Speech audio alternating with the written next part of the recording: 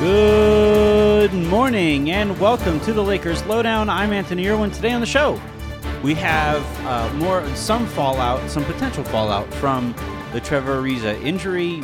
Did a little bit of digging as to what the Lakers might be thinking about doing. And then I'm going to interview very briefly my wife, Dr. Jennifer Irwin, emphasis on the Irwin, and you'll see why. So we'll get to that as well for information on the procedure and how long it might take to get Ariza back. So let's get to all that.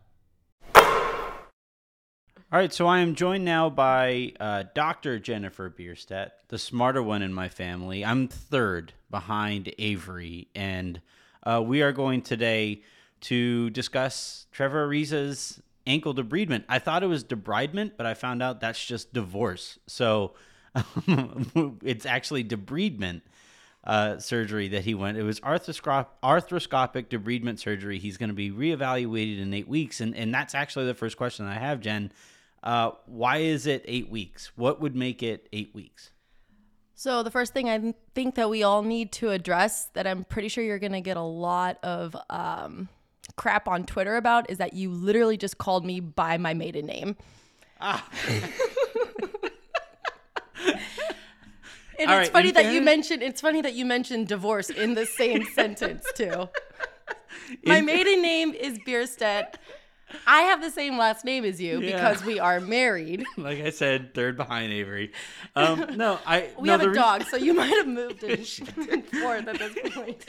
Our dead cat is actually behind Callie, and I'm fifth. Yeah. No, the reason I did that, I can explain it, I swear, is because when you became a doctor, weren't you? Nope. No. Nope, All right. No. Nope. Shit. All right. Let's go ahead and move on to Trevor Ariza's ankle. So why More is important matters? We'll deal with that later. I'm sure I will. I'm sure you will. Get ready, couch. All right. So, why is it 8 weeks? Why are we talking 8 weeks here? Okay. So, have you gone into what debridement is at all? No. Okay, so debridement is basically what they're doing is they're going into the joint and they're cleaning out the crud. You see this a lot in arthritic patients, especially in the geriatric population. You have a lot of broken down cartilage that needs to go in and get cleaned out so that you have a smoother surface on the bone. It's a good way to describe the Lakers team. It's a very geriatric team. Mm-hmm. Perfect. So what they're doing is they're going in there and they're cleaning out cartilage that has been broken down to make a more smoother surface on the bone so that it creates smoother movement, less painful, more motion, less compensation, less risk for further injury.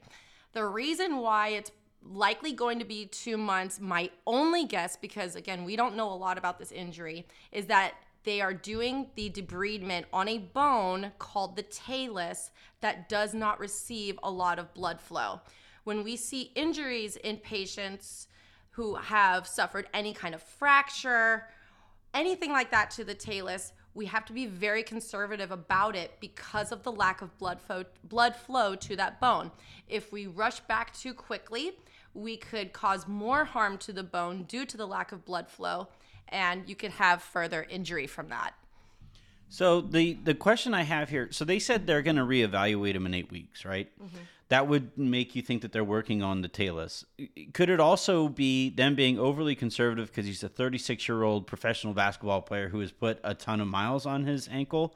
And like, if it is the talus, and we're talking about the 2 months, is that when they're going to reevaluate him, does that take into account any physical therapy needed on the tail end of after the surgery? Like, they're going to go through the surgery, he's going to need to heal, and then after that, you're going to head into physical therapy and regain motion and all that.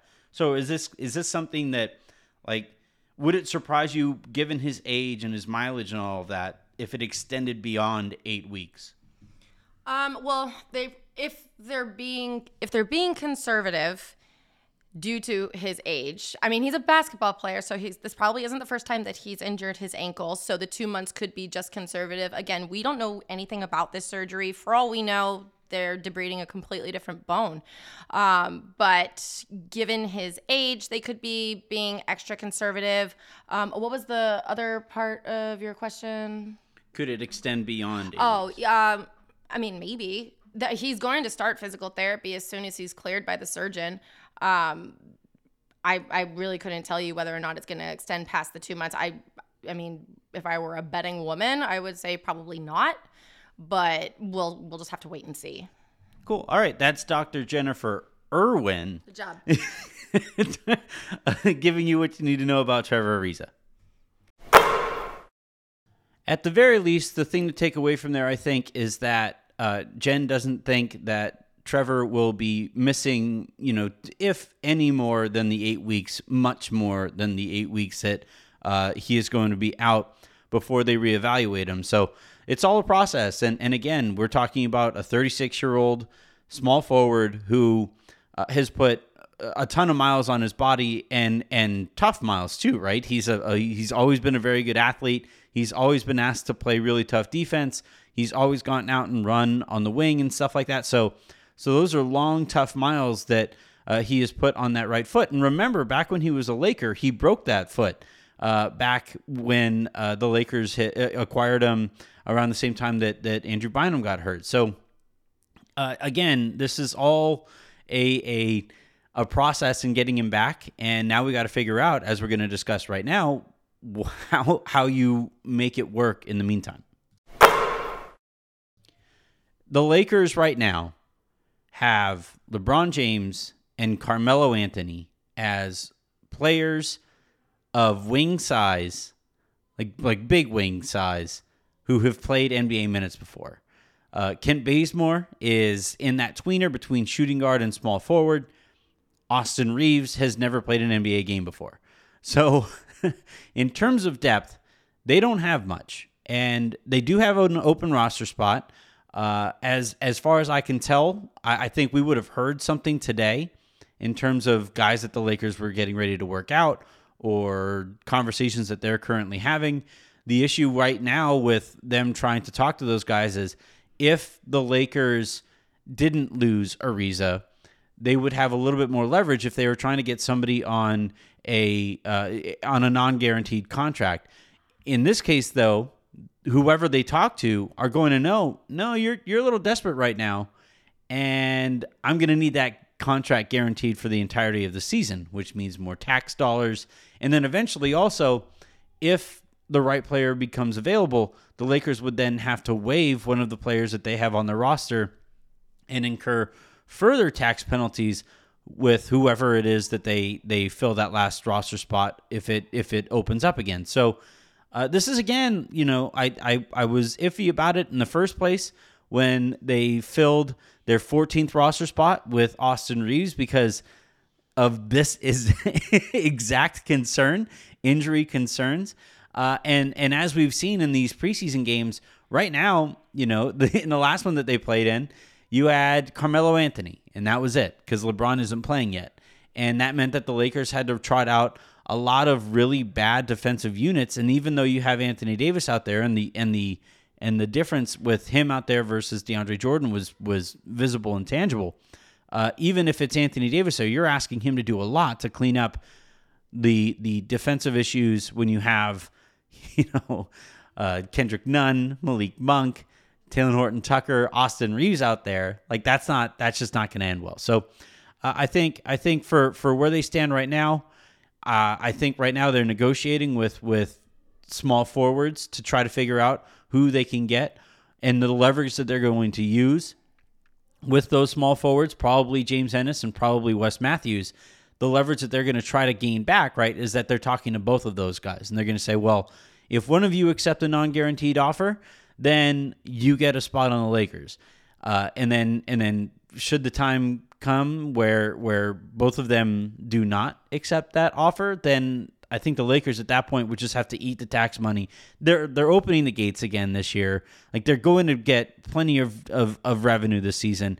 Any kind of penny pinching right now, given the state of their wing rotation, not only is it just stupid because you're a championship team and you shouldn't be pinching pennies during a championship window, but also you're potentially overexerting LeBron James and you're overexerting Anthony Davis, because he's going to wind up having to play some more 4 now. And when he's playing the 4, well, that makes the game tougher for Russell Westbrook. And now you're potentially overexerting him, because while Russ is out there with LeBron, AD, and a center, whether it's Dwight or DeAndre Jordan, offense is going to be really difficult to come by. And you're asking them to be elite defensively, and they don't have the same defenders that they had last year when they were elite defensively. So we'll see how this goes. Again, as we learn more about it, just like I did last night when the Lakers, I'm sure coincidentally, dropped the news about Trevor Ariza during a Dodgers playoff game. Surely that was just nothing but coincidence there. I will drop emergency podcasts as need be as they fill this last roster spot, hopefully with somebody who can be bigger than Austin Reeves and bigger than Kent Bazemore with more experience than Austin Reeves.